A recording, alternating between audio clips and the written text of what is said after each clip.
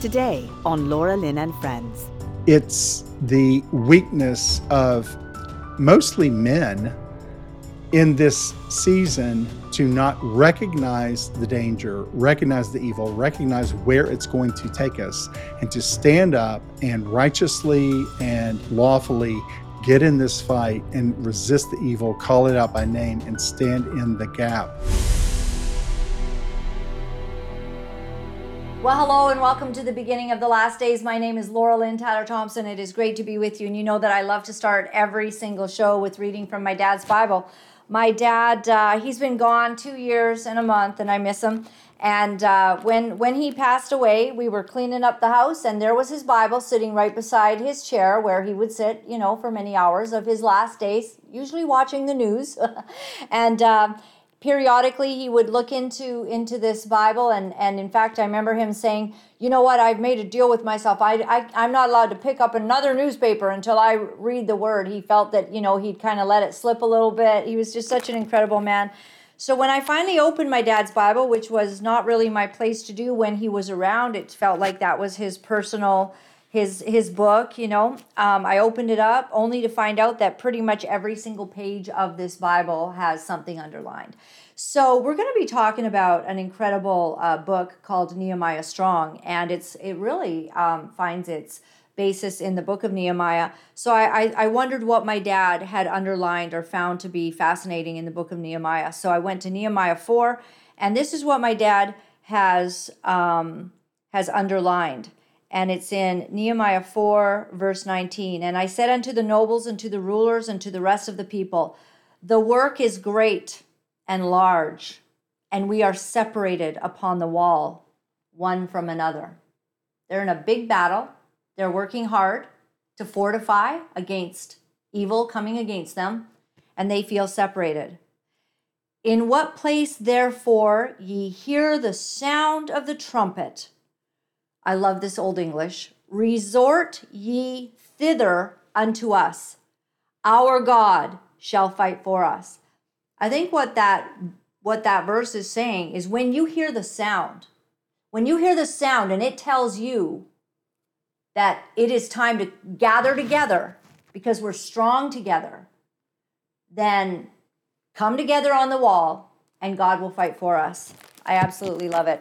So you are going to really appreciate the depth of this interview that we're about to go into. I really appreciate that that we've got a battle we've all been unpacking in the last 3 to 4 years. For me, many of you write me and you go, "I was way ahead of you. I figured out all this stuff a long time ago." Not me. I think that I began opening my eyes that there is true evil and a lot of darkness, and the evil had cooperated with many other factions of evil to bring about the demise of the world on many levels. For me, it was the eye-opening experience of discovering that in our kindergarten classes, right here in Canada, in British Columbia, one of the first places it happened in Canada, that they were teaching kids that they could be a different gender. So that was the initial shock. And then COVID hit, and we began to realize some other things. Emergency measures were put into place. All kinds of, our civil liberties were taken, and we began seeing that, that there's a problem. Well, there's another gentleman, and his name is John Dislin. I hope that I'm saying that right. I'm going to ask him when he comes on, and he actually began looking into sort of the deep underbelly of evil. And he had a 20-year career in investment banking, mergers and acquisitions, and private equity investing, completing approximately $7 billion in transactions. From there, he launched an internet-based information services company, leading to that effort for nearly a decade. John was convicted to write Nehemiah Strong, a comprehensive 480-page reference guide for those who stand, occupy, and overcome, and those who believe that God is calling us to stand, because there's never been a more important time to stand. The work deeply explores both spiritual warfare and practical, tactical, real-world scenarios, and contains hundreds of scriptures, references, and tactical and informational sources alike. And we're just so happy to have you here, John. We appreciate very much that what you've kind of done is you've combined some real world experience, and you talk about a deep dive because you were not a Christian for your whole life, and you began looking at some things, going down some rabbit holes, and that sort of led you to your spiritual awakening. Tell us about that. It did. And first of all, Laura Lynn, thank you so much for having me. I really appreciate you opening up your time to me and this opportunity for us to sharpen irons together. Yeah, I was a nominal Christian. I would have called myself a Christian, but I was, I love the salvation piece, but the lordship piece I struggle with, and also I'd been under watered down milk pastors and churches where the hard truths of scripture I just didn't understand, which is amazing because I went to church from being a toddler. But right around 2013, 2014, God really opened my eyes. And the first thing he opened my eyes with was the 9/11 event and how 9/11 was an inside job. And first couple of times I heard that, I balked. And the third time I was disgusted and I said, okay, I'm going to go disprove this, right, for myself. And lo and behold, about a week later, was my whole foundation, kind of like the Twin Towers, my whole foundation was destroyed. But something better grew up in its place, which was an understanding of the truth and the truth of what Jesus said when he said that the whole world lies under the evil one. Wow. I had that same experience, somebody telling me about 9/11 and the things that didn't make sense about it, and they had some suppositions about it, and I was irate and was actually quite mean to them. And then over the years I've done a lot of also investigating, and so it is like 9/11 kind of opened our eyes. The other things that we're seeing now is that, like with the CIA being implicated in the death of JFK, that like pure evil is everywhere. The establishments, the governments, the people, the authorities that you thought you could trust are really not trustworthy. And so that actually shakes your foundation to the core. Well, and not only are they not trustworthy, they are the least trustworthy people we know. They're not just not way up at the top of the scale. They're way down at the bottom. And so that, I mean, that was one of the many, shocks I got in my life, because there was a season in my life when I was exploring with a friend who worked with the FBI, not as an FBI agent, but as a prosecutor. I was asking him, should I become an FBI agent? And I'm so glad I did not. But and listen, there are a bunch of terrific FBI agents, good men, but they effectively serve as cover for all the despicable, wicked men at the top who usurp our rights daily through lawfare and unjust prosecution. So tell me about this journey then. As you began looking into 9/11, what was the next big hit? What was it that you discovered, and how did it tie into your life completely changing from what you were doing to basically putting together? And I do have your book here, and I thank you very much for it. It is very heavy. It's really Now, heavy, you did everybody. finish that book, didn't you, Laura Lynn? Did you Well, finish the book yet? I might have got through a good portion of it. I'll say that because you know what, I love Nehemiah. I was joking. I was Right, just kidding. I know you were. Yeah, but Well, it's such a powerful book, Nehemiah, and I do see that you have got like verses and scriptures all through it, and you're teaching us something. And since I've been awakened, I want to know how to battle and how to fight. Amen. So yeah, so I took 9/11 down to bedrock and discovered, in fact, it was an inside job and it was despicable. And we could do a marathon show, Right. uh, What were some pointing of, out could I all. ask you, like, maybe just Yeah, a couple of the big things that made you go, like something's not adding up?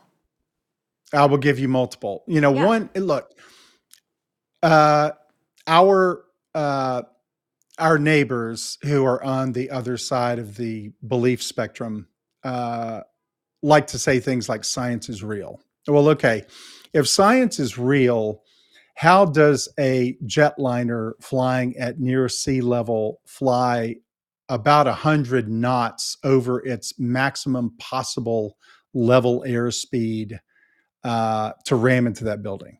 First of all, okay, the math, it just doesn't add up. It's flying at 350 knots. It's not capable of that speed with max engine power at that altitude.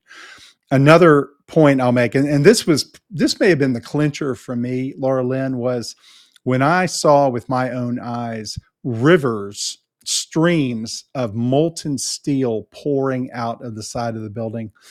Steel melts at, I think, 1700 degrees, something like that.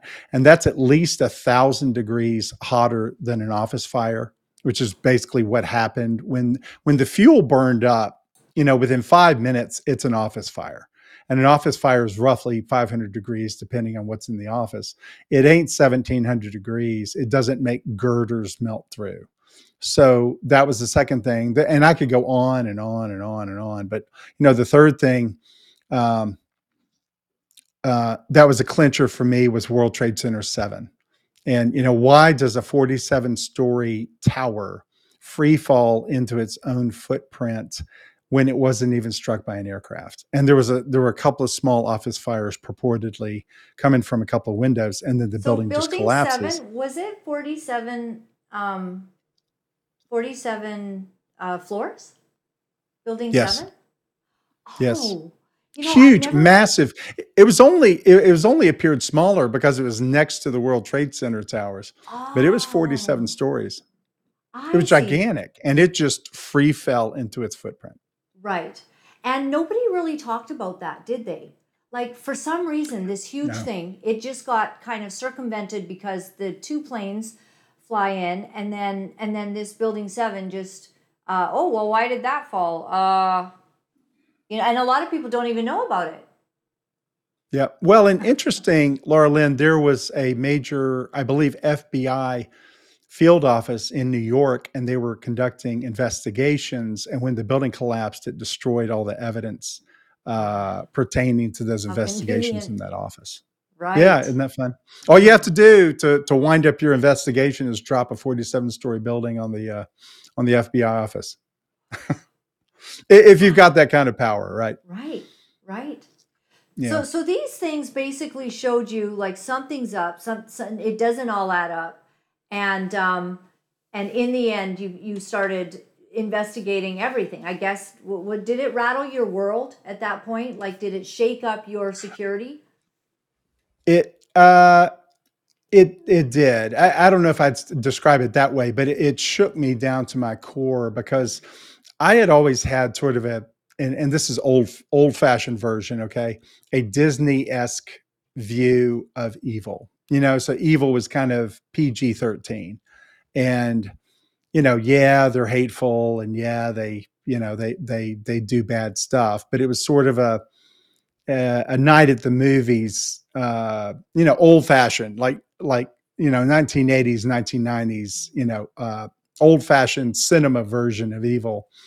And then, but if you consider, if there are people willing to kill thousands of people to honor Lucifer, and because, don't make no mistake about it, it was a satanic ritual. Okay. It was a sacrifice to their Lord Satan. If they're willing to do that, to honor Satan and kill all these people, and then ran through the Patriot Act, which just completely subverted our constitutional rights, which we still have, by the way. Just because they took them doesn't mean they're not really ours. They stole them, and then they start wars with Iraq and Afghanistan and all the money that comes from that. Halliburton. The depth of the depravity of the evil from that. And then what happened was, Laura Lynn, when I was running that to ground on 9/11, I ran into half a dozen other so-called conspiracy theories, right? Which is a comical phrase, which is, of course, subliminal programming. And so then I backtracked, and I went down every one of those rabbit holes. And every time I did, I bumped into a half a dozen more. And so I spent about a year and a half just doing deep dive research on upwards of 200 different conspiracies and misconceptions and mispresentations of history and outright lies and just absolute inversions of the truth. And after about 18 months, my close friends and my wife would tell you that, um, I didn't lose my mind, but I came kind of close because I came to realize just how dark and depraved the wicked are, who would really have us all dead. And as someone who doesn't think like that, I don't have a heart like that. It really shook me to the core that there are people in the world like that, and there is a being, Satan. He is real. He is a self-aware, uh, sentient being, and he wants nothing more than just to see every last one of us cooked. So, it's a very interesting thing that you say that when you actually look the pure evil in the dark eyes, it can make you feel a little unsettled, unhinged, and maybe like you're losing your mind.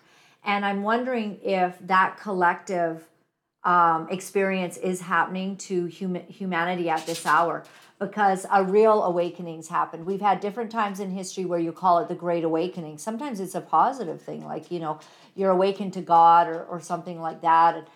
But I don't think that we had the ability to see pure evil. We didn't have people like Yuval Noah Harari, that were saying that human beings are hackable animals. We're trying to make ourselves into gods now. We want to be part person, part transhuman, AI, incorporating it all, and then to see that people talk openly about depopulation and things like that. So when you kind of get an awakening to that, I would say that we all can have some dark days, and I think I've experienced it in the last few years, going, wow, like this is pure evil. Like all the Disney ideas of bad that you're talking about, I would say I really resonate with that comment that, oh, the devil's a bad guy with a pitchfork in his hand, and the coyote comes along and he's the bad dude, and then but the roadrunner always outsmarts him, and we can blow him up with this bomb, and it's all almost cartoony. But then you realize actually they're trying to kill us, and that they have literally brought on things even in the last 4 years to really decimate populations. And then it takes away your joy in some respects, your joy of living, and you have to get through this. Yeah, and I'm so glad you just said that, Laura Lynn. That might be a Holy Spirit thing, because um, when I settled pretty early on Nehemiah as the basis for the name of the book, because of that verse just before the one you quoted at the beginning of the show. It says, with one hand they built with a trowel, and their other hand was on their sword. And so it's a picture of building, restoring, strengthening defenses collaboratively as a community, and yet their other hand was on the sword. And I'm getting goosebumps all over me while I'm talking about this. And that's how we have to be. We have to collaborate. We have to prepare. We have to build our defenses. We have to be wise as serpents, but yet be constantly prepared for an attack and to defend that which we love, which you quoted before we started recording. You said, fight for your neighbors, fight for your wives, fight for your sons and daughters. And we're in that season right now. But what you said about stealing our joy, in Nehemiah chapter 8, Nehemiah exhorts the people after the rebuilding of the wall to throw a great feast. And he wants to celebrate, and he wants to glorify the Lord with this celebration. And the people they've had a rough go. they don't feel like celebrating. But Nehemiah exhorts them. And I hope the audience listening to us now hears me when I say he exhorts them, and he says, the joy of the Lord is our strength. And so one of the most powerful gifts I think I've been given since I was shook down to my core was to have eyes to see that so much of what is happening now is an attack. It is a form of warfare, but it's very sophisticated. It's not bombs and bullets, which obviously would alert you, and everybody would get alert, and we'd grab our firearms and we'd get after it. It's much more subtle than that, and it's a form of attack designed to not alert us to the fact that we are under attack. But that stealing of our joy through 1,000 different avenues, like teaching kids you can be a different gender. Our enemy wants to steal our joy because the joy of the Lord is our strength. And so as we are journeying through this season of affliction, nothing short of that, we're passing through the valley of the shadow of death that David wrote about in Psalm 23. We have to hold on to that joy, knowing, and this is what drives Satan nuts, right? Is Jesus won this battle already. It's already won. He won it at the cross 2,000 years ago. And all we have to do is to remain faithful, to keep our eyes on him, and to go forward. And as it says in the book of Daniel, chapter 11, be strong and do exploits, because Daniel prophesied about believers in the last days, God's Right. people. Those who know And their he said, but God will be strong and do great exploits. great Yeah. exploits. Mhm. He's talking about us. Let's get busy and fulfill that prophecy. Let's be in that cloud of witnesses that fulfills that prophecy, that we do great exploits to honor our God, having confidence in him and hanging on to that joy, not letting the enemy steal that joy. That's so amazing, and it's also so very critical to this hour, because every single day we're getting really bad news. Like, you've got the United Nations, and they're trying to get all of the nations of the world together to have a global response to the next pandemic. And then you go, wow, you responded so badly last time. The last thing we need is you all getting on the same page, to do who knows what to us the next time. And are these the things that you began seeing? Like, did you begin seeing that the enemy's, he's very, he's a serpent. He's very cunning and conniving. And his schemes have gotten more brutal as history has gone on. I guess he knows his times are short. Are these the things that you felt we need to prepare for this? And what do you think? How do we prepare? And what do you see coming? Well, that's let me go back to that season, 2013, 2014. So I was shaken down to my core. I explored nearly 200 different elements of Satan's cunning and his strategies and his desire to turn the world into Mars, basically tohu vibohu, without form and void, Genesis 1-2. And so I was shaken. Now, when I was fairly afraid, which I'm not prone to fear, that's when I got saved. Because here's the thing, Laura Lynn, I knew that the good had to outshine, had to be greater than the evil. Otherwise, this would already be done. Like, we wouldn't be sitting here talking about it. And yet, look at us. Here we are. We're talking about it. We're exposing them, right? And so that really shook me up in my life. And so I went on a journey. First of all, I ran to the cross because I knew Jesus was the answer. I just wasn't ready to bend my knee. And but so I ran to the cross. I laid it at the cross. But then I said, "Here I am, Lord, send me."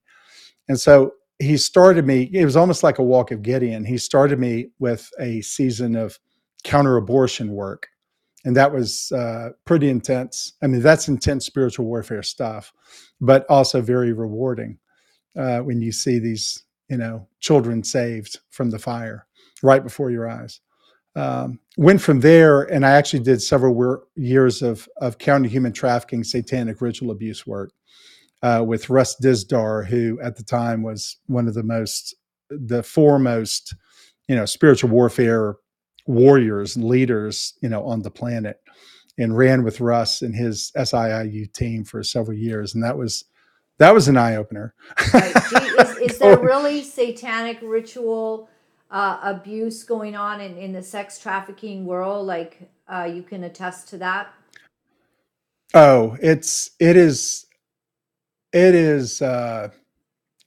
so pervasive. The fact that we would even ask the question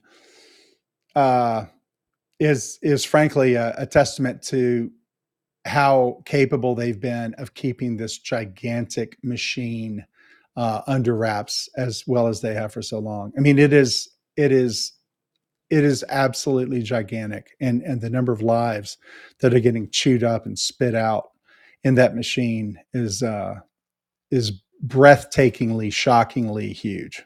John, It's it's uh, it's it might be horrific. why they're trying to hide this this flight log, right? Of Oh yeah, but that's the flight log. I mean, that's just for the elite, the people who are puppeteered and who are under control. But I mean, in terms of numbers, that's not even one drop in the bucket. In terms of numbers, the real machine is just spread out all over. It's top to bottom. It's pervasive. It is just gigantic. That's just the little elite pocket to create the puppets, and then the puppet masters get what they want, right? Yes.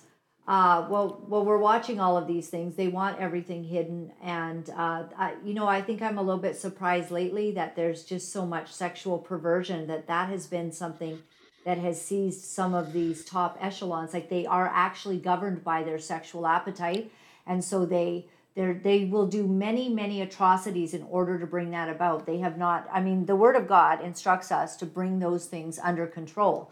That God made us in a certain way, but that it can get hijacked by the enemy, and then once you get going down a sexually deviant path, you'll do a lot, just like an addiction, to try to hide that from the world. And the enemy, knowing us, knowing humanity, the depravity of our hearts, has brought about many ways where these things are going on. And I'm pretty shocked at it. Just in the last few days, you've had two, gay dudes that have had sex in the Capitol, one of those Capitol building places, and I don't think they're going to get tried the way that some of the J6ers have had to face time in jail for putting their feet up on Nancy Pelosi's desk or whatever. But like, there's just so much perversion. People are getting caught out in their perversion. And imagine if flight logs are going to reveal things about judges and politicians and people of noteworthy reputations. It's horrifying for them, and I bet some people are having sleepless nights right now over all of that. Yeah, and I've heard Steve Quayle say more than once that before the end comes, before the missiles fly, that he's going to show the sins of the leaders to the people and the sins of the people to an angry God. And it's as if you can see that happening in real time as we speak. Right. You can almost see, even with Hunter Biden and the laptop and the corruption that might be, is being exposed through the Biden family, sharing millions and millions of dollars coming from these countries. They get money into one account, and then they're writing a check for that same amount over to another family member. And it has nothing to do with Joe. Joe's got everything he needs. He's probably not looking for any more bucks in his bank account. He's pretty wealthy.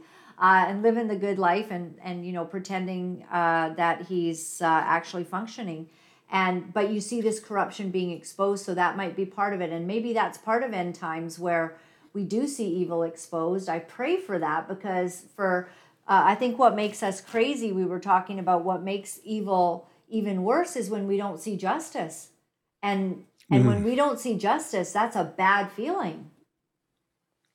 Yeah, but I'll tell you what I find so reassuring, Laura Lynn, is that the Lord assures us over and over and over in His Word that justice is coming. And in fact, on my phone, I have a screensaver that is quoted from Habakkuk, and it basically says, "Keep on waiting; it will come." And it's referring to God's judgment and His justice, and it is coming. And I think that's part of why Satan is so amped up and is so enraged, because he knows the clock is ticking, and God's not going to wait on him. He's going to have one window with his Antichrist, and that window's coming, and he better be ready to do with it whatever he is going to be doing, because when that window opens, it's going to shut just as fast as it opens. So when you chose Nehemiah, why Nehemiah? What did it say to you? Well, what's interesting about that is it started with that single verse about building with a trowel in one hand and their other hand was on a sword. But there were so many other elements of Nehemiah that echoed to me pertaining to this time we live in and what I was trying to uh, give to people in my work. Because I spent about 2 years writing that book. It's 480 pages, and it took a while. And I had never written a book before, so this was a first effort. But there's the other scripture that speaks to fighting for your wives, for your sons, your daughters, your neighbors. There's a scripture that speaks to uh, the joy of the Lord is our strength. It's a very timely story about courage and restoration and standing up against evil in a time that requires men and also women to stand up and to stand in the gap and to resist the evil. Because, one of the things that disturbs me most in this season, Laura Lynn, isn't, now that I understand the depth and the depravity of the wicked, led by the wicked one himself, Satan, who Israel, is not so much that the wicked are evil. I mean, now that I understand the depth and depravity of that, okay, got it. You're jet black. You want me dead. Got it. It's the weakness of mostly men in this season to not recognize the danger, recognize the evil, recognize where it's going to take us, and to stand up and righteously and lawfully get in this fight and resist the evil, call it out by name, and stand in the gap. Because this is like 1930s Germany, Laura Lynn. This is the time when our respective nations hang in the balance, and what we do in these coming weeks, these coming months, will echo through history. Because now is the time. It's like in the 30s in Nazi Germany. If you're wondering what you would have done, it's whatever you're doing now, because this time is that time. Wow. I think that's a very good point, because we're all seeing this lack of discernment. Like, we thought we'd be on the same side as we progress, as our brother who we've been going to church with for all these years, our spiritual brother, or we thought that Yep. our family members would see things the same way, or we thought so and so, who's an esteemed pastor at this church, would see things with a discerning eye, and people are showing up to be not able to see what's happening. And what do you attribute that to? It's, you spoke to it earlier, that Satan is the subtlest of the creatures in the garden. He's even more subtle than he was before than he was then, because he's had 6,000 more years to get even more subtle. We know that he's going to come with a great deception that Jesus said is going to be so great that it would deceive even the elect if it were possible. And so we can Yes. praise God that it's not going to be possible, right? But Amen. he is so deceptive, and his range. I never really thought about it this way before, Laura Lynn, but his horizon is millennia. He has been around for untold millions of years. Before the creation of time, and so he's not like public companies in America now that are worried about the next quarter. He's thinking 100 years down the road. He's thinking 1,000 years down the road. And so what we're experiencing now is the culmination of literally millennia of planning since Jesus bested him on the Mount of Olives. He's been working toward this hour for 2,000 years. And he's had 2,000 years to develop his playbook, his game plan, and to roll out these deceptions. And I think the weakness of men in this season, and I'm embarrassed to admit it myself, I was like that before I got woken up. I think we've been put to sleep by just a waterfront of primarily social factors that have led to us, frankly, thinking about old-fashioned masculinity as being a bad thing. And it absolutely is not, because those are the men who take the wicked and they kick them out of town or worse. And you got to have them, because you've got the wolves. You've got to have the sheepdogs too. I really appreciate that. We've turned men into just such weaklings. We've derided male masculinity, and now nobody even wants to join the military. Well, I mean, they're trying to teach them about pronouns in the military, and this is making strong men gag and make them feel sick, and they don't want to fight for this country that's now getting involved as well in all kinds of wars that make everybody wonder what is really going on. It's about enriching people's and lining people's pockets rather than truly fighting against or for, right or good or evil, because, you're fighting with evil, the most corrupt country in the world, the Ukraine. And like, people are very upset about this, and we have derided men, and we've taken away their masculinity, and we've taken away their voice. And now, I just saw I want to, tell everyone that I saw Obama's movie. It's called Leave the World Behind. Is that it? Or something? And Yep. they literally, out and out, the young girl, for a couple really disturbing things in this movie. The young girl basically says to her dad, "We don't want to let white men, be ruling." And I'm like, I'm in shock. How are you saying this when you're racially discriminating against white people just openly? And we have not been racially discriminating against black people or brown people or any color. We've been such a welcoming, kind, and beautiful North America. Canada has welcomed people. And now we're finding violent factions now rising up in the middle of our cities across North America. And we've got these movies that put out this stuff. And also, she makes a very derogatory thing about how this, the husband of Julia Roberts, how he's, he basically, that he was sexually coming on to her, and that was not the case. She actually was giving off vibes herself in the movie. So like, it's all so sick, and it's all got this stuff, and they're throwing it in to make the white dude look insane and bad, and this racial slurring that's happening, and it's disturbing. Well, and think of it as predictive programming, Laura Lynn, Right. because this is like a tiny little glimpse into the addled brain of Barack Obama, right? Yep. Because he was a supporter of it, and as I understand it, he actually provided edits to the screenplay, with his background, so-called.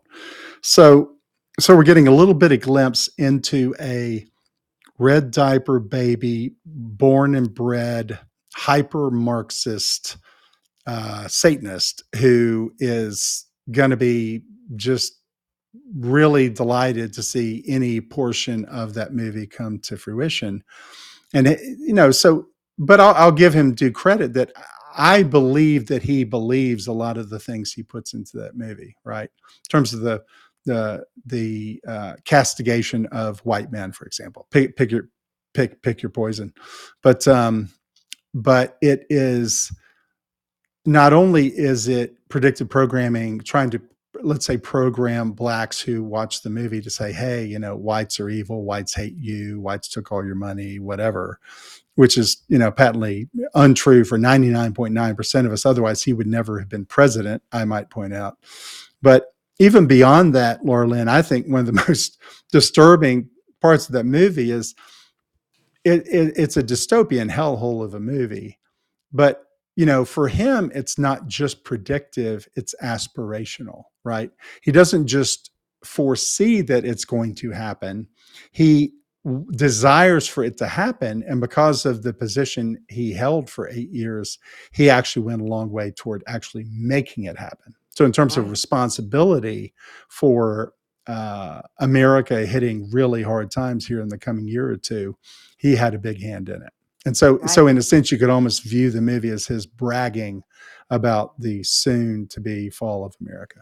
Well, John, they say that one of the things that the bad people do, or even Satan himself, is he kind of he kind of puts it out there about what they're going to do, and it was sort of enlightening to me. I thought, we really need to be prepared for a complete communication blackout. For one thing, that is a possibility.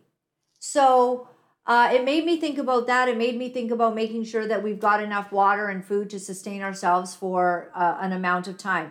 But I imagine that these globalists who talk openly about bringing the world's population from 8 billion down to 1 billion, maybe 500,000 would be their preference, and we should start with their families. But the one thing that I see that they do is it's kind of put out there about the ways that they can harm us and what can actually transpire. And maybe we need to be prepared, but the word of God does say, you're a man of the word, and you know that unless the Lord shortened the time, there wouldn't be anyone left. So clearly things are about to get a little bit nutsy, as we get closer to end times. But I think you're stressing that there needs to be the joy and all of that. But I believe that without knowledge, the people perish. So when we see them showing themselves to be the psychopaths that they are, we need to believe them and we need to govern ourselves accordingly. Yeah, let's take them at their word when they effectively say that we'd like to kill nearly all of you. What they're really saying is we want to kill all of you, right? Yeah. We just want ourselves left. We should take them at their word. Say, okay, I believe you, and I'm going to respond accordingly to your threat of destroying me and everyone I love. But and what we're circling back to on a long circle is why I wrote this book, because God really laid it on my heart. And what I've really just enjoyed getting to know watchmen on the wall like yourself, Laura Lynn, who are waking people up and alerting people and sharing news and opening people's eyes to say, hey, wake up, wake up, wake up. This is happening on all these different waterfronts. I felt really compelled. I'm sort of a fix it guy. When I hear about a problem, my first instinct is, okay, how do we go fix it? And what I wanted to put together for people was really almost like a military field manual. Okay, if you're a believer, you are on a spiritual warfare battlefield. Okay, that doesn't matter where you are, you're on it. Okay, and whether you accept that or not, you're on it. If you're on it, your best outcome is to have the deepest, richest, broadest understanding of, first of all, where you're at and this environment you find yourself in, but then, okay, what can you do about it? And that was my goal in my 2-year effort writing Nehemiah Strong, was to answer the question for a believer, new believer, old believer, what do I do now?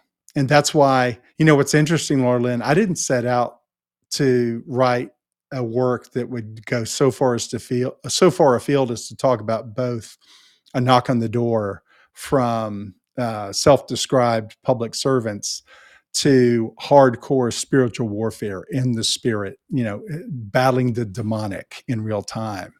But that's what I did, because that's what God laid on my heart. It's going to look like that whole spectrum. It's going to be very kinetic and real world and physical realm. And it's going to be very spiritual realm, spiritual demonic forces cascading into this natural realm. And we have to have a broad enough understanding, first of all, but then a broad enough skill set and toolbox to stand and occupy and overcome and fulfill Daniel's scripture for us to be strong and do exploits.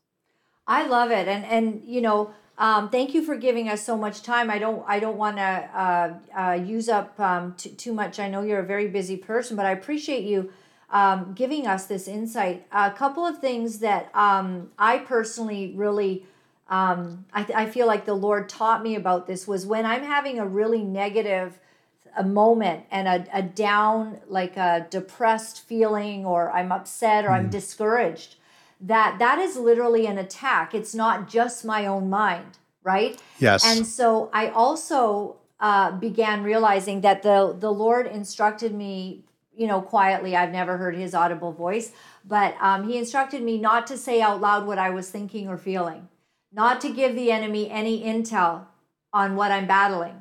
So that rather I would just speak praises to God. I would just speak about how powerful God is, how good God is, how he wars for me, how he is my shield and buckler.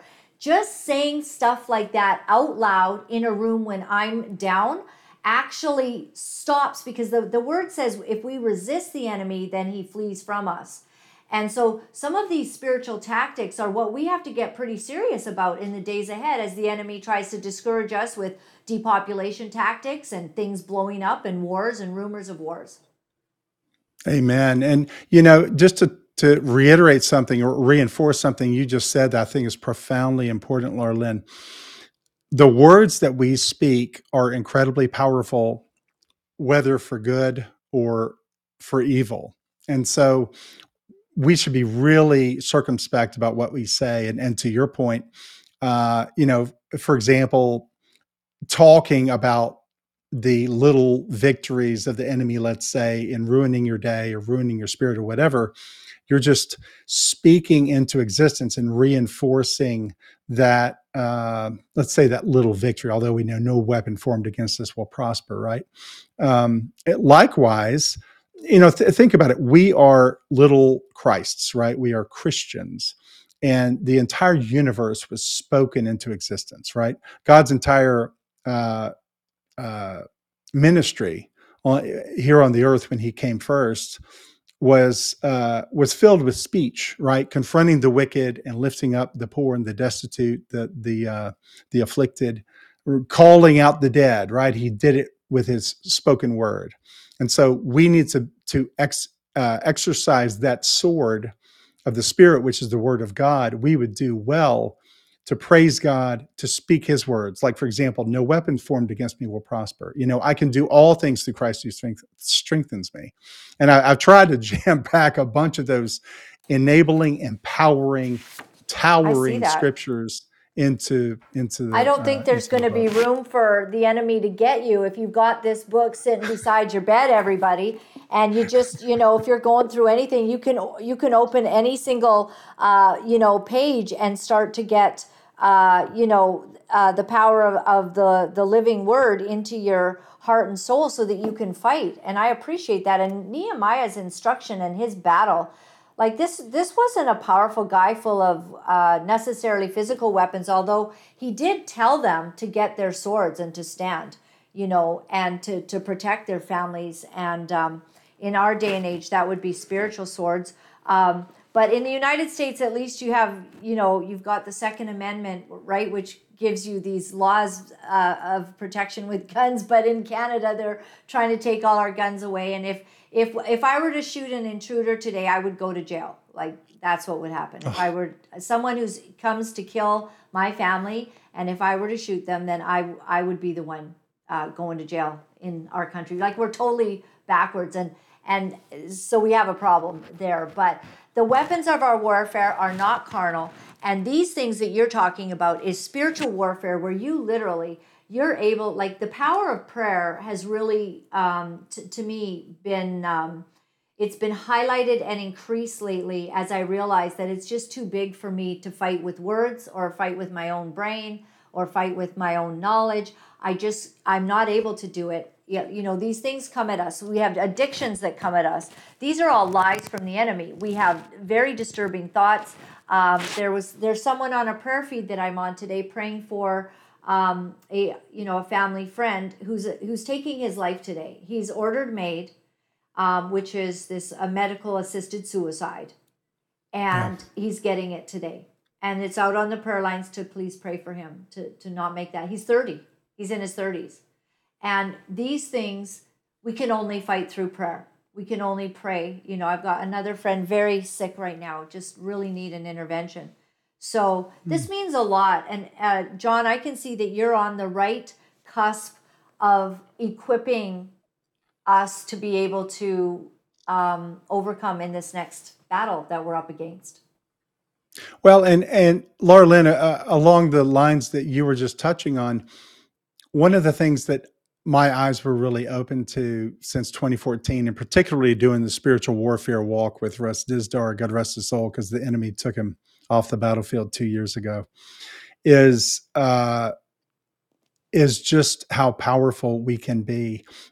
I think one of the greatest deceptions of the enemy in this time is to make us think we're weak, to make us think that we have no options, to make us think that we're impotent. And the opposite is true, right? If we had the faith of a mustard seed, we could say to that mountain, cast ye into the sea, and it would happen that very same moment, right? And so, and that's not hyperbole. We just don't understand how great our power is. And Satan is counting on that. And so if we would just seek God's face and open our minds, open our eyes and ears, open our spirit to God to say, Lord, what would you have me do? He might have you go and shut down an abortion clinic just with prayer, just with presence. He might have you, and I'm speaking particularly on prayer, Laura Lynn, because I was I got a piece of spiritual warfare, and my knee basically blew up as a product of spiritual warfare. And I felt like God let that happen because I was in a moment of pride, which I've been subject to before. And so I was humbled. I was in bed. My leg was locked out in a brace for 7 or 8 weeks. And I was in a pretty poor state. And then just very subtly, very quietly, God gave me just this massively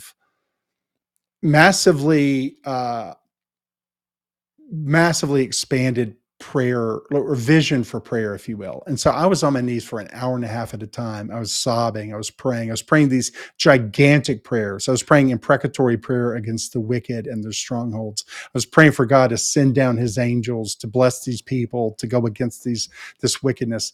And if it's true, like it says in James, that the fervent, effectual prayers of a righteous man availeth much.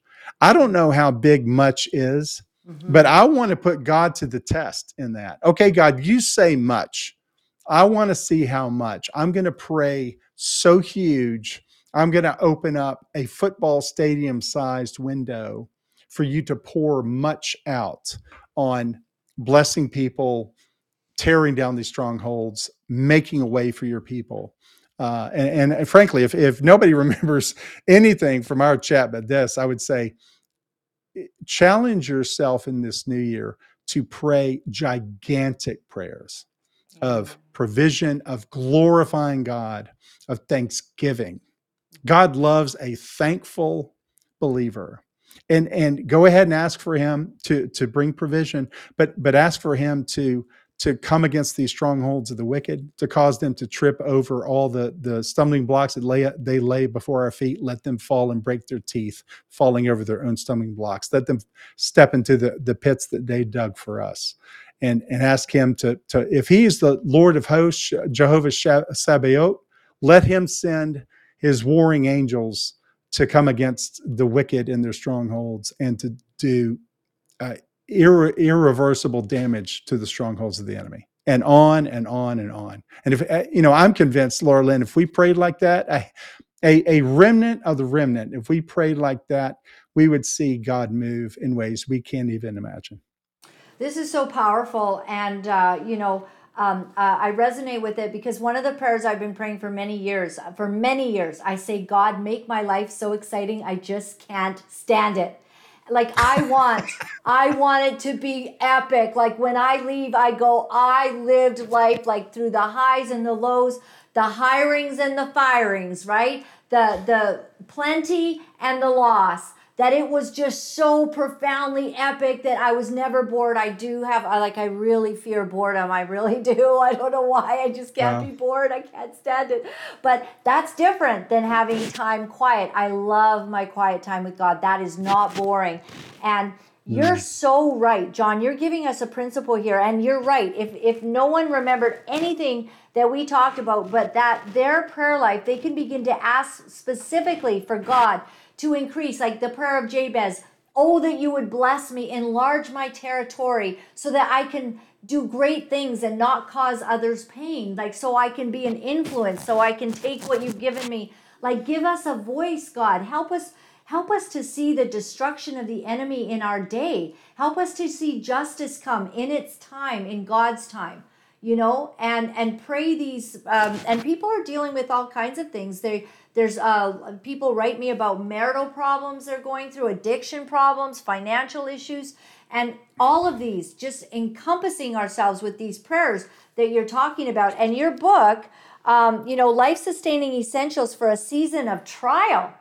This is awesome. And I want to put up your website too, just so that everyone knows exactly. We've had your, johndislin.com. I hope I'm saying your name right. Am I? You are. Thank you. Okay. All right. So, Nehemiah Strong, everyone, johndislin.com, a wake up call to the redeemed. And, seeing all of the things, you have so many people that have actually given you such accolades over your book, including one of our favorites, Alex Newman. But I see that you've prepared a battle book. You've given people a book that will tell them exactly what to do in the event of a fiery trial. And I think that we're all in a fiery trial, even if our lives are pretty much set and we're okay. When leaders and the WHO and the UN and the WEF and Klaus Schwab are planning our demise, we're in a trial. And if we don't know it, we should, Well, yeah, and now it's almost like COVID was a distant memory. But I remember driving through the ghost town of Atlanta, Georgia, when everybody was so terrified they weren't even on the roads, and just Right. marveling. It was like one of these dystopian movies where you wake up and you're the only living human on the Yeah, planet. It right. looked just like Like, that on where a is Tuesday everyone? morning. Yeah, That's right. So if that doesn't wake you up, or let's say the yeah, died suddenly massive excess death extravaganza yeah. that the globalist Luciferians unleashed through a pack of lies and a mutagenic experimental injection on the world. I mean, if those won't wake you up, what will wake you up, right? When you go to the funeral of your neighbor, like I did, this precious woman, and now her husband's left alone to raise her two daughters. um, you know that ought to wake you up. And then the question is, and that's why I wrote the book, now what do I do? And it's time to get busy and get kinetic and get active, and to stand up and fight, like Nehemiah said, fight for your sons and daughters, fight for your wives, fight for your neighbors, fight for your communities. Amen. I always end my show with scripture, and today I'm going to be sharing with everyone from Isaiah 36, but it was basically the fight against Sennacherib, the king of Assyria. And it was just so compelling to my heart today as I saw the battle. It's very similar to today. And it was prayer. It was prayer. Like they said, what are we going to do? And in this story, I'll give away the punchline, but basically, the angel of the Lord comes in and he wipes out 100,000 of them, basically. Like the angel just steps in and takes care of it. Like the people of God, all they had to do was pray. God did the warfare. The literal physical violence was done by the angels of God, not man. And so that's Amen. how powerful prayer is, right? That it brings us there. So I'll give you the final word. We encourage everyone to go and get your book. Thank you very much for my personal copy. I'm blessed by that. And it's going to go on my little pile of books that I have, where, when I'm having my time with the Lord at different moments. Yeah, JT's lifting up pile of little books I have here. But when I have my time with the Lord, what I do is I try to find, something the Lord's leading me to. And I just think I'm going to be spending time just, soaking this up. So I appreciate you. And I'll give you the final word. Wow. Well, it was my best effort to your effort to provide a full spectrum response to this full spectrum fifth generation satanic warfare that we're all subject to. But I will say that far and away, the most impactful elements of the work that I wrote were to encourage people to get right with the Lord, to seek God's face, to get on your knees and pray, to be in His Word, to seek that that secret place of the Most High that we are ideally to dwell in, and ultimately to have our lives squared away with Jesus. Because without that, all the preps in the world are going to be absolutely worthless.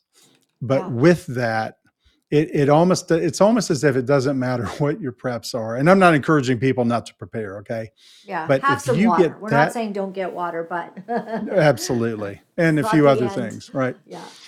Down here in the States, I'd say get some ARs, get some 5.56, Right. But if you get that squared away and you are walking with the Lord and He knows your name, He knows you, He has a relationship with you, and He knows you because you've sought His face, then you've got nothing to fear because He paid it all. He won the victory at Calvary when He said, "Tetelestai, it is finished." And He's coming back to redeem His saints and to claim His bride. And all we have to do between now and then is to persevere. And we know we can do all things through Christ who strengthens us. So be strengthened, get right with Jesus, and then do what He leads you to do to charge the gates of hell, because it's going to be a wild ride. I love it. I love it. John Dislin, you're an amazing person. Please write another book, we'll all be getting this one. So I encourage the audience to check it out. It's absolutely fantastic what you've got in here. So bless your heart. Thank you for standing strong. Let's do this again, John. You're really a fascinating guest. Thank you. Thank you, Laura Lynn. Thanks again for having me, and God bless you. Psalm 91 blessings over you, your family, all your endeavors, and the people who follow you and are listening as well. Thank you. Thank you. God bless you. You know what just struck me when he said, when God knows you? He said that about 2 minutes ago, and I went, yeah, because the word says that in the end, all these people will say, I did this and this for you, Lord. I did all of this. And God says, I never knew you. Do you know who God knows? The person knocking on His door every morning. Did you want to talk, God? Can I talk to you about what's happening? Can I just praise you and thank you because I love you so much, because you're so cool and you're so incredible. And, I appreciate everything about you. That's who God, that's who He knows at the end. He can't say, oh, I never knew them, because you were there all the time saying, God, what do you have to say to me? What do you want me to do? And you're giving all of your problems, you're laying it before Him. When the enemy comes against you like a flood, that you go to God and you say, God, I need your armor and I need your support. God knows you then, because you've taken time to build a solid relationship with Him. And I just heard him say those words, and then I didn't want to go on and on with him. I've already kept him so long. He's such a, he's a very busy man in here. He's given us so much time today. And that was just, you gotta live a life so profound that God knows who you are, because you're just in His face. You're just talking to Him. You're there. You want His help. You're seeking Him. If you're struggling with anything, if you're battling anything, you're like, God, help me. And He sure does. He sure does. It's not always when we want Him to, and I do talk to Him about that. Sometimes the storm's raging pretty bad before He says, peace be still. He's asleep in the bottom of the boat. But nonetheless, I think that if Jesus is ever asleep in the bottom of the boat during your storm, you don't need to worry, because nothing's taking you out. He's asleep. It's okay. If Jesus is asleep, we should sleep more often, and He's able to stop that storm and calm that storm at a whim.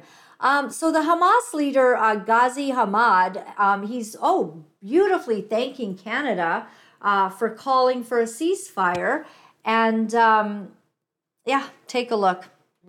By Canada, Australia, and New Zealand backing sustainable ceasefire in Gaza. We welcome these developments and consider them in the right direction toward isolation the fascist Israeli government globally, and ending the longer ever occupation in our modern time. So this is the Hamas dude. He's so grateful for our help. Well, Hamas killed 8 Canadians at least during October 7th. And and they tied children up. They killed kids in front of their families. They killed parents in front of their children. They gutted at least one pregnant woman, stabbing the baby outside of her body. These are vicious psychopaths. The video's there. I am not going to encourage my audience to go and watch the video. From what I understand, anyone who goes and watches the 47 minutes of Hamas video taken by Hamas, body cams, it's a troubling thing to have seen, and I don't recommend hurting your brain and your psyche in that manner. But we have already aired the clip of this same guy calling for the eradication of all Jews. I'm not sure how we reach a ceasefire with someone who's decided that they want to eradicate all the Jews. And then let's not forget the guy in our province, British Columbia. We aired him yesterday. He's an imam in Victoria, British Columbia. Oh, it's not just the Jews, but it's also the atheists. So I sent that to a couple of atheist friends, letting them know they're not out of the woods. They're here, right? They're on the list. Yeah. Okay. Now, Dr. Einat Wilf speaking in Geneva on the UN agency UNWRA. Take a look. The United Nations Relief and Works Agency. It started 70 years ago with several hundreds of thousands of Arab refugees from a war that they waged to prevent the state of Israel from coming into being. And look how successful UNRWA has become. Today, it counts 5.5 million refugees from a war that ended 70 years ago. This is what it's doing. Why is it doing it? This is absurd. Generation after generation after generation, it allows Palestinians to continue to believe that they are still refugees from Palestine. And where do these refugees from Palestine live? In the West Bank, under the Palestinian Authority, in Gaza. Certainly by their vision, they live in Palestine. So if they live in Palestine, how are they refugees from Palestine? Oh, they know which Palestine they are refugees from. The Palestine from the river to the sea. The Palestine that one day will be free. Free of what? Free of Jews in their mind. That's the Palestine from the river to the sea. So they live in Ramallah and they live in Gaza, but they view themselves as refugees from a Palestine that will replace Israel. And the UN supports that. Switzerland, Italy, Belgium, all the countries you come from, France, they fund that. One of the greatest things that I've gained in the last month and a half since this attack is an understanding from our incredible guests, from George Antonios, who's been on, from Pastor Giulio Gabelli and his son, who was there on October 7th, was there in Israel, and them explaining the history, and literally the Arabs rejecting Palestinians, the Jordanians rejecting Palestinians, Egypt rejects Palestinians, and then the Jews not rejecting them, but giving them Gaza in 2005, removing all the Jews and their graves and giving them the land. Also, further to that, many offers for another, state where they could be given the West Bank, 97% of it. They've rejected all of that. And they just want to be free. And like she said, free of what? Free of the Jews. When people say that Israel is occupying, that, I got to tell you something. We had a guest that was coming on the other day. And while we're warming up for the show. I won't say who it is. They bring up Israel and starts talking about them being occupiers. Well, I have a little bit to say about that, right? Well, we had like about 4 or 5 more minutes of conversation, and they refused to speak to me anymore and said, goodbye. And that was our interview. It was gone. And I was like, yep, I didn't say goodbye. I didn't say, I'm not talking to you because you believe such and such. I just gave him facts. And the more facts I laid down, the more truth that I put in front of this deceived gentleman, the more angry he got. And he was just furious and irate. And I have some difficult conversations I've had in other interviews as well, actually, that we're going to be airing over the holidays. And these conversations are difficult, but I think that we have to tell the truth, and we have to do it boldly, without reservation, speak the truth in love, and let people know that there are facts that they will not be getting from their crazy videos, these pro-Palestinian, pro-Hamas people that can't even say that Hamas is a terrorist faction. We have people, very well bred people in Canada who've been here a long time. Their families came many years ago, and they cannot bring themselves, even as Canadian cultured immigrants, they cannot bring themselves to call Hamas and Hezbollah terrorists. And I'm not sure where we've all missed the page on nonviolent living, but it's not there. So look at this video of some Hamas supporters basically calling out loudly as children are there to visit Santa Claus. Your kids are scared? Imagine what the kids in Palestine do.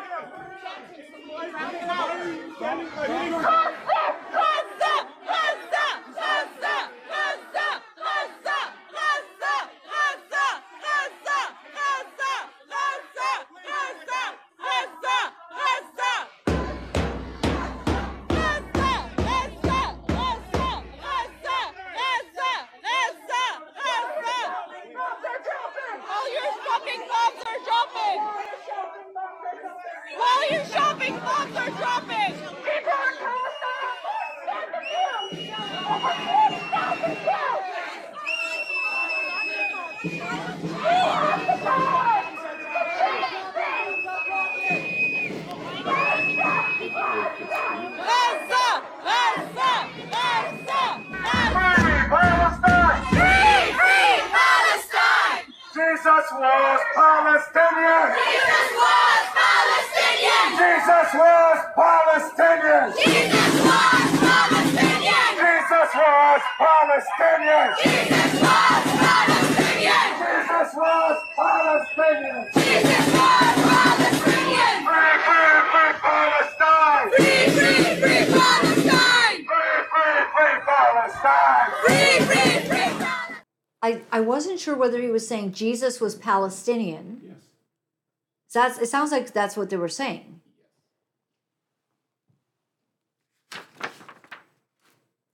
So let's move on. Fox News report on the Colorado Supreme Court voting to remove Donald Trump. Let me just say before we move on from that, though, can you imagine if any of us went and protested and yelled and scared little kids, scared little Palestinian kids or little Iranian kids at a social thing that they were doing, and we all gathered around and we're protesting something, we're smashing on things. Think of how scared our children are. If your kids are scared now, think of our, it's almost a little bit crazy, and it's alarming that they think this is okay. And it's in our country. And it's disturbing. We do love peace in Canada. And we do want peace. When people act non-peaceful, violent. Now, I'm a big protester about stuff. I'm a big mouth. I say things that I feel.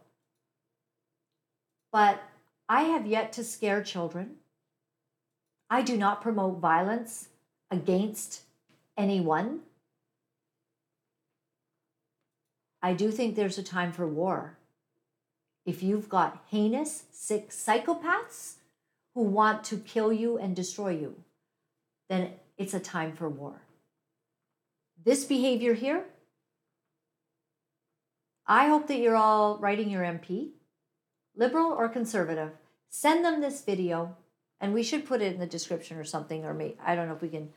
I know, do you know what? It's on my, if you want this video, it's on my Twitter. At Laura Lynn TT, my Twitter. You can go get it, or on X. Let me say that correctly now. It's called X.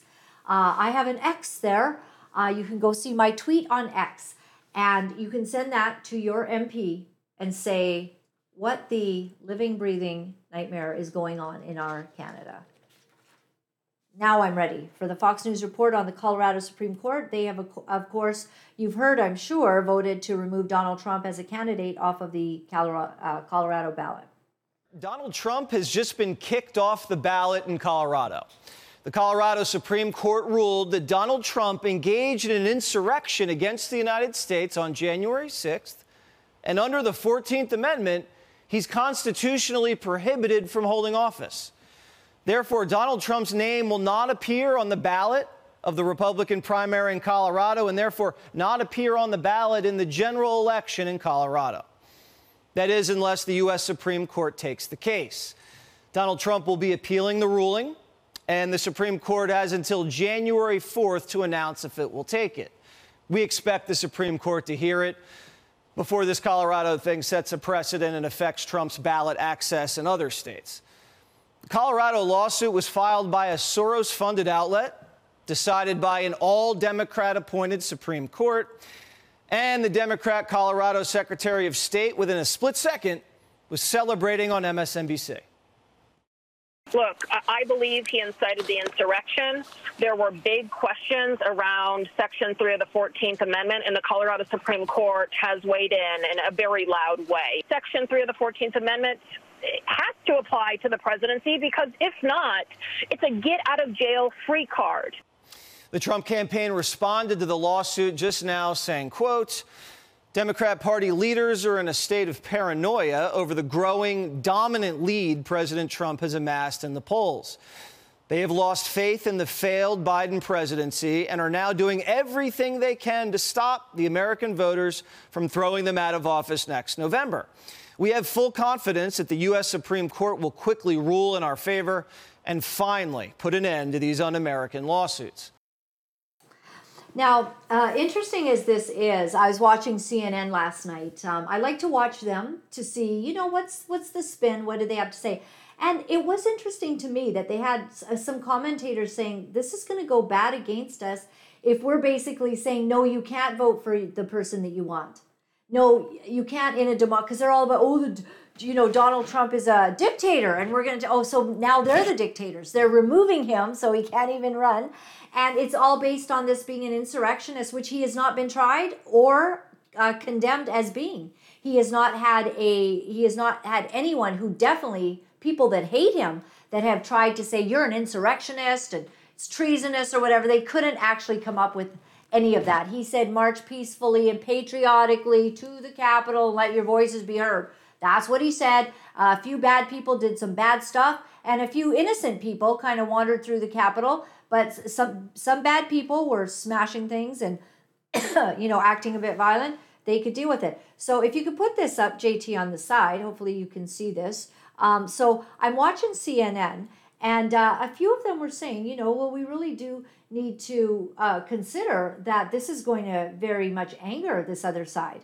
So this host basically said to him, well, so what is the ramifications of all of this? Like, even if Donald Trump is taken out of the places where he will lose anyways, like let's say it's, you know, it's a very Democratic state, California or whatever, because JT just said to me, now California is considering doing this. Let's get him off.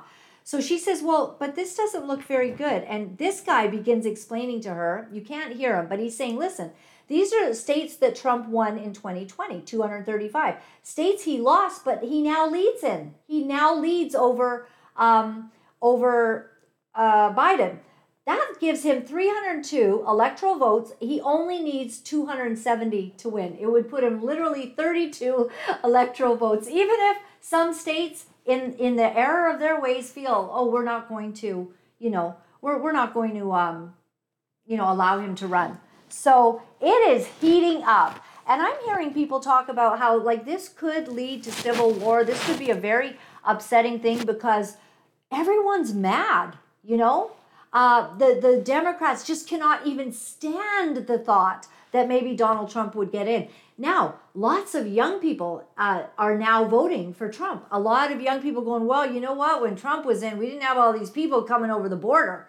I don't know if you saw the visuals.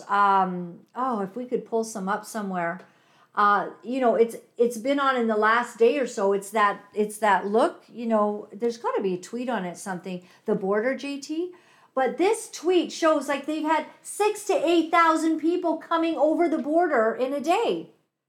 So just multiply that by how many days this has been going on, how many days there are left. People are urgently getting to the border because they know if Biden's out, the Democrats are out, because they want these people to vote for them. That's why they would allow such a heinous assault against the borders, which is even allowing criminal elements to come in, sex traffickers, all kinds of crazies coming in the southern border. Do you want these people beside, your families? No. So all of a sudden, a whole bunch of young people who are having to catch the, what do you call that thing that flies overhead? A drone. So you got a drone and it's flying over and it's taking pictures of all of this. And you'll still have the Biden, Karine Jean-Pierre basically saying the border is safe, the border is secure, we have a secure border. With Kamala Harris, the border is secure. The border is secure because it's secure as a border, which keeps us secure inside our borders. Okay, so Laura Ingraham on another topic, talking about with Dr. Pierre Kory, who we have featured on the show, on why the U.S. has. We talked about this, but we didn't show the clip. Take a look. Americans died unexpectedly than in all of 2019. Now, just to give you some perspective, that's more than the casualties in every war since Vietnam, all of them combined. Now, actuarial reports that young people are being disproportionately affected here. Mortality was 26% higher among insured 35 to 44-year-olds and 19% higher for 25 to 34-year-olds. This is overall COVID deaths, of course, have dropped 84% since 2021. And my next guest is sounding the alarm. President and Chief Medical Officer of the Frontline COVID-19 Critical Care Alliance, Dr. Pierre Kory.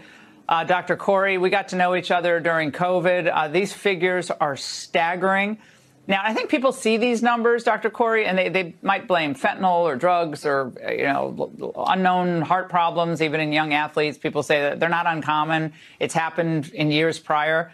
So could this explain all these deaths? No, absolutely not. I mean, if you take a close look at the numbers, and the life insurance industry, the actuaries have done this. It's the timing. Fentanyl didn't just explode on the scene in 2021. Global warming or obesity or diabetes or deaths of despair. I mean, the timing is really inarguable. I mean, we have to answer the question, why are the healthiest elements of society, these are young, employed folks with life insurance, suddenly started dying at rates we've never seen before in 2021, and it continues. And so we're left with the question, what happened in the American workplace in 2021 that led to this unprecedented rate of death? What happened in 2021, everyone, that led to this unprecedented change? All these deaths, I wonder what it could be. I don't know, but I'm kind of excited about one thing. And JT, did I lose? I think that I lost my place because I want to show you something on my Twitter. I'll just read it to you, but it's from the Teamsters Local Union number 31. Now, I posted something about how Purolator forced their employees to get vaccinated or lose their jobs. But guess what they've come up with? So this is Teamsters Local Union number 31. I am so sad. I don't know what happened to my share. And it says, historical legal decision on COVID-19 policy for Teamsters at Purolator, Inc. Dear sisters and brothers, because they all just love to refer to each other as family members, they know. The union. They love each other.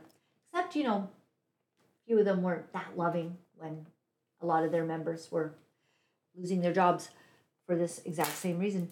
Yesterday afternoon, your local union, Teamsters Local Union number 31, received a historic decision that will have a lasting impact on the rights of all workers. The COVID-19 policy at Purolator, Inc. was called into question by the union. Good job, union! I am currently a union girl right now. For this moment, I am supporting you 100% because you guys, you called into question. You said to Purolator, should you be ixnaying everybody that's not getting vaccinated because of bodily autonomy and they don't think it's the right decision for them? Should they be fired? And the company was found to have unjustly terminated the employment of owner, operators, and placed hourly members on unpaid leave who refused to get vaccinated with the COVID-19 vaccine. It is a historical legal decision. So, one thing that I had said on my Twitter was we've got to start making people who did bad things pay. You got a choice of who you can use as your, when you need to courier something across the country. Pay attention to who did what. When you have a choice of where to eat, where to purchase items, people who were kind to you during the COVID years, be kind to them now. Spend your money there. Do you know, to this day, since Tim Hortons forced their young people to get vaccines in order to go to the camps, I haven't had a Tim Hortons. I haven't been there. I like Tim Hortons. I haven't been back. Oh, but you know what? I have found plenty of other places that have great coffee. I am not supporting the crazy that took place. And one of the ways I get to speak is, honestly, you know how you just spend $3 to $5, but you do it like twice a week? So, 52 weeks a year, right, JT, times five, like maybe $10. Let's just say that's $520. Okay? I mean, that's too much to spend on coffee. I really need to cut down. But anyways, I don't actually do that. I make my coffee at home and I have an instant coffee. It's called Nescafe. And I used to have real coffee all the time. Now I'm on a tangent, I know. So Nescafe is like an instant coffee, and I just do a little scoop, and then I add my maple syrup in the morning with cinnamon. That is my morning routine. So let's get back to real issues. Greenpeace co-founder Dr. Patrick Moore, we love him. I remember seeing him at a Maxime Bernier event. Moore talking about the calamitous effects of net zero policies. Take a look. And they're getting away with doing something now. They're going into agriculture and threatening to cut off the supply of food because food is causing global warming. And, oh, isn't that nice? Only the billionaires will be able to afford to buy food, and all the other people will die, and because there's not enough food. That's what we're heading for if we continue to listen to these people. And they are about to perpetrate one of the most evil acts in the history of human civilization, which is to cause poverty and starvation to hundreds of people if they go with this net zero. In order to get net zero, we'd have to kill all the animals, including ourselves, because we are an emission of CO2. We are talking about the most important things for the survival of ourselves every day: food and energy. Nothing else is as important as those two things. Water, right, is part of food. They haven't decided to cut the water off just yet. But if they go ahead with what they are thinking and planning, they will cause a ruination the likes of which the earth has never seen.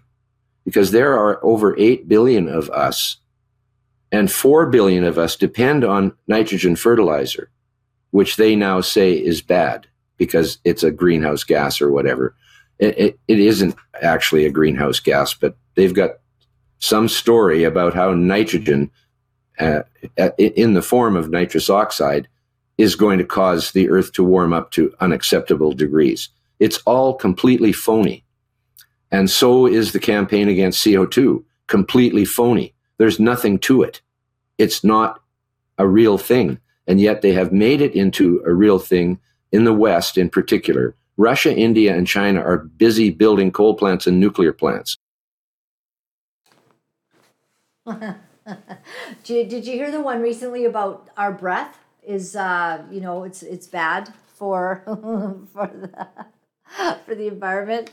So stop breathing. If you want to do your part, we need to get less breaths. What we should practice doing is just, if you would normally take like 30 breaths or, I don't know, maybe it's only 20 breaths per minute. Let's all practice doing less breathing out, more.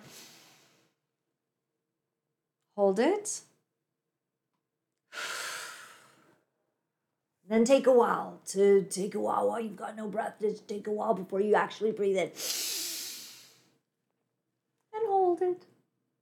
And let us begin a new way of breathing so that if we're all doing our part, if we're all cutting down on exhaling, we can help the planet. So there'll be a gadget that you'll be forced to wear soon, and it will monitor if you're doing your part, bringing your 20 breaths per minute down to, let's give you 12 breaths, okay? You could do that. Sometimes, sure, you feel lightheaded, and some of you will pass out, but once you get used to it, once you learn how to operate in this, you won't be taxed, because we're going to start taxing you on all of the breaths that you've been exhaling. Everyone needs to get on board. Buckle up, everyone. Can you see Chrystia Freeland actually speaking like this? I see her in my mind's eye advocating for less exhales. Waiting to exhale. That'll be it. Please wait longer to exhale and we'll all be fine. So are you able to get this statue, JT, at all? There is a crazy thing. So Maxime Bernier, he sent it out. Put in the Twitter feed, JT, 55-foot statue of the Hindu deity Hanuman. It's being constructed in Brampton, Ontario. 55 feet. Is that approximately a 4-story building? Yes.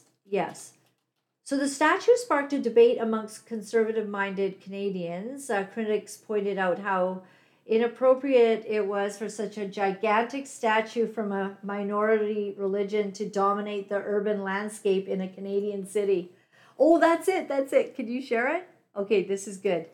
I want to show you this statue, everybody. It's quite interesting. So while monuments to our own history, such as Queen Victoria or Sir John A. Macdonald, are being vandalized and torn down.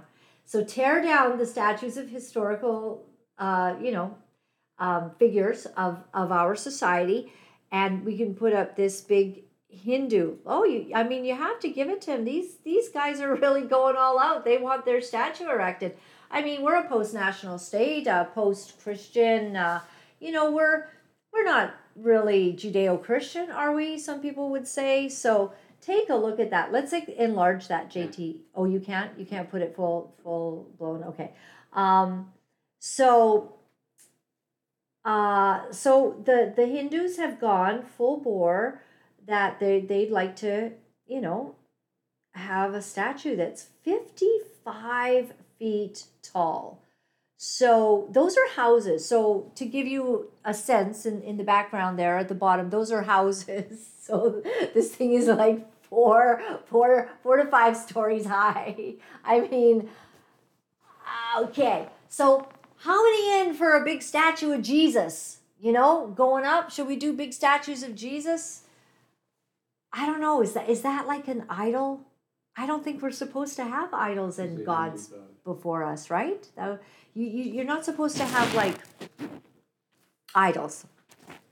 I mean, it's one of the reasons that some people don't like, different religions that have their statues and they pray to statues and pictures and stuff like that. Okay. I mean, this does not give me a good feeling, that statue, at all. All right. My website is lauralyn.tv. I get in lots of trouble, so help me out, kids. You never know what's going to come out of my mouth, but I do like it. Oh, we already got our show up today. Hey? It looks like it's playing live right now on our show. So this is lauralyn.tv. We're starting to go live every day on our platform. And I appreciate if you help us. Thank you very much for being willing to support our broadcast. We do not do this with any help from any big organizations. We do this because we love you, we love the truth, and we think that knowledge helps us to make good decisions and to know what's going on in our country. So when I present to you information, I'm hoping that it will inform you and help you to be smarter, help you to to know maybe how to converse on certain issues. We've gone over so many things that you can then take, and you can have that arsenal, the arsenal of words. It's kind of kept in your artillery, and you can pull out those words.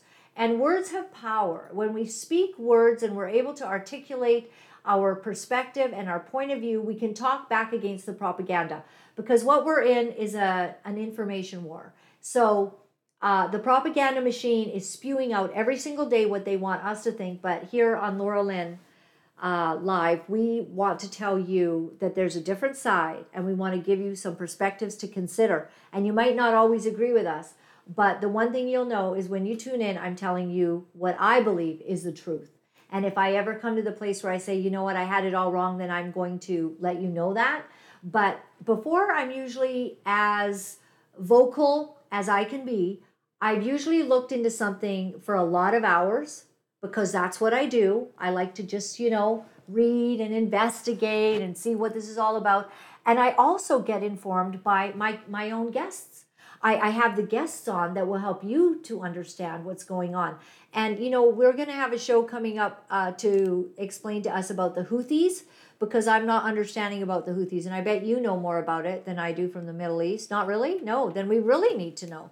Because there's this group, the Houthis, and they're entering the war, and something's happening, and I'm not understanding them. And Toby was talking to me this morning about a guest that would be able to explain that, and I was like, yes, book that. So we understand, we can go in depth, because when you're watching the news, usually you're getting, a 3-minute explanation with a whole lot of facts coming at you, and you don't really know what perspective you should really have. So I hope that you're informed by that. And most of all, I just want to say a very huge thank you. Personally, thank you for your kindness, for the support that you've given.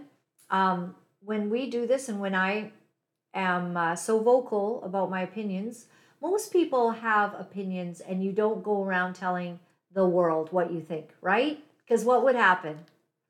You get a lot of backlash, right? People would hate you. They wouldn't invite you to the Christmas dinner.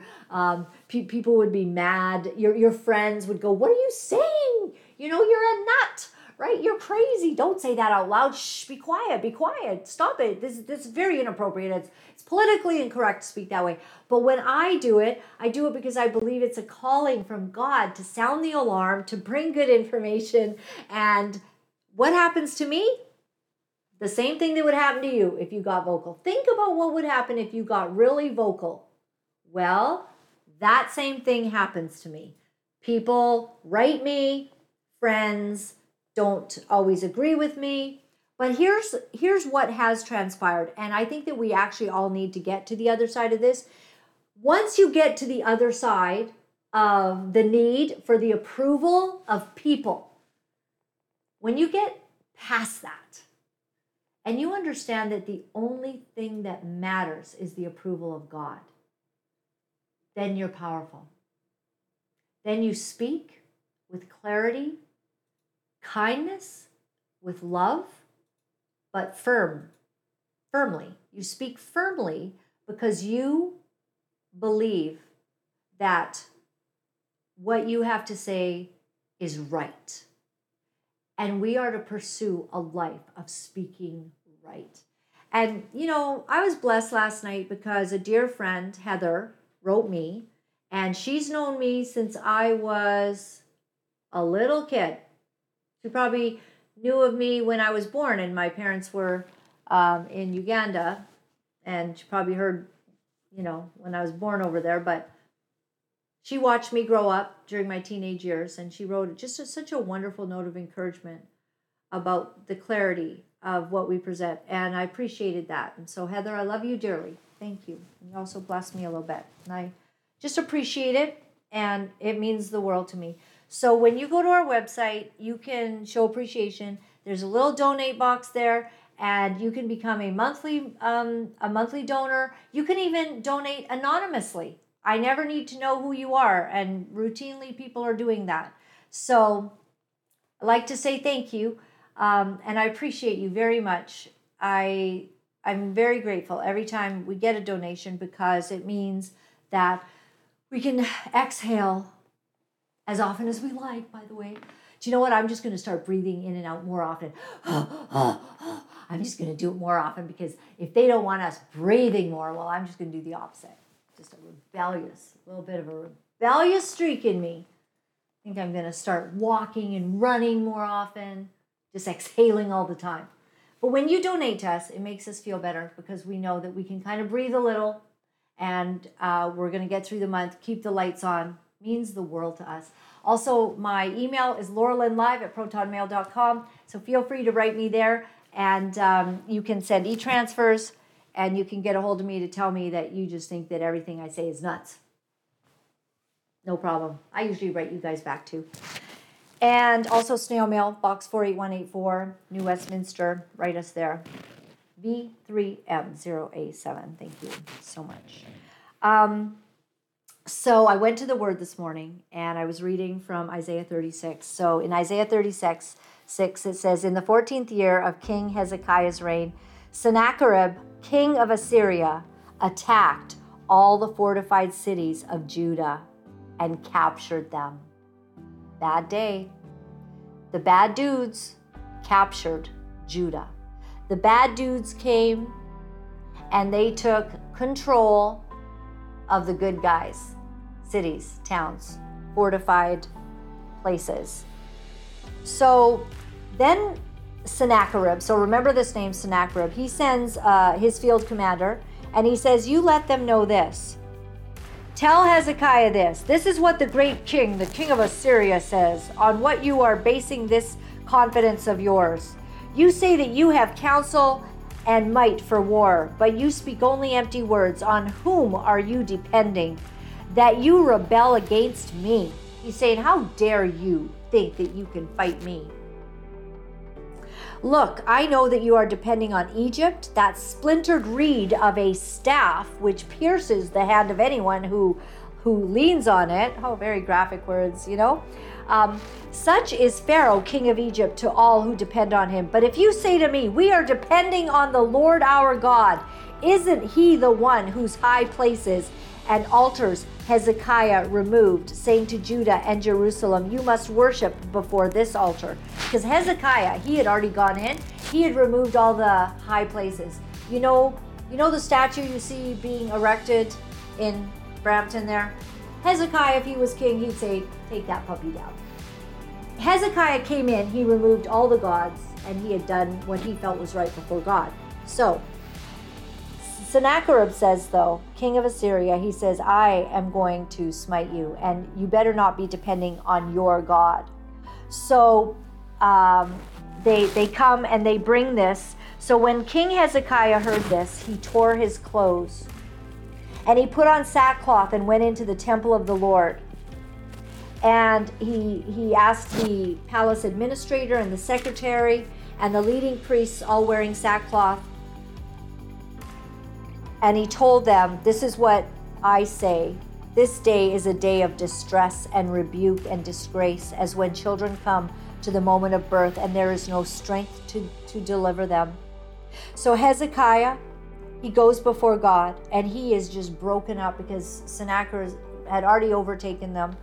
So Hezekiah says, so his prayer, Hezekiah received the messengers. Let me just find the prayer. Okay. Then he heard from the prophet Isaiah. Okay. And this is what the Lord, the God of Israel, says.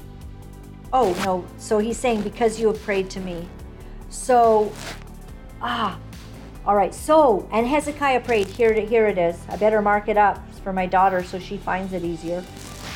Lord Almighty, the God of Israel, enthroned between the cherubim, you alone are God over all the kingdoms of the earth. You have made heaven and earth.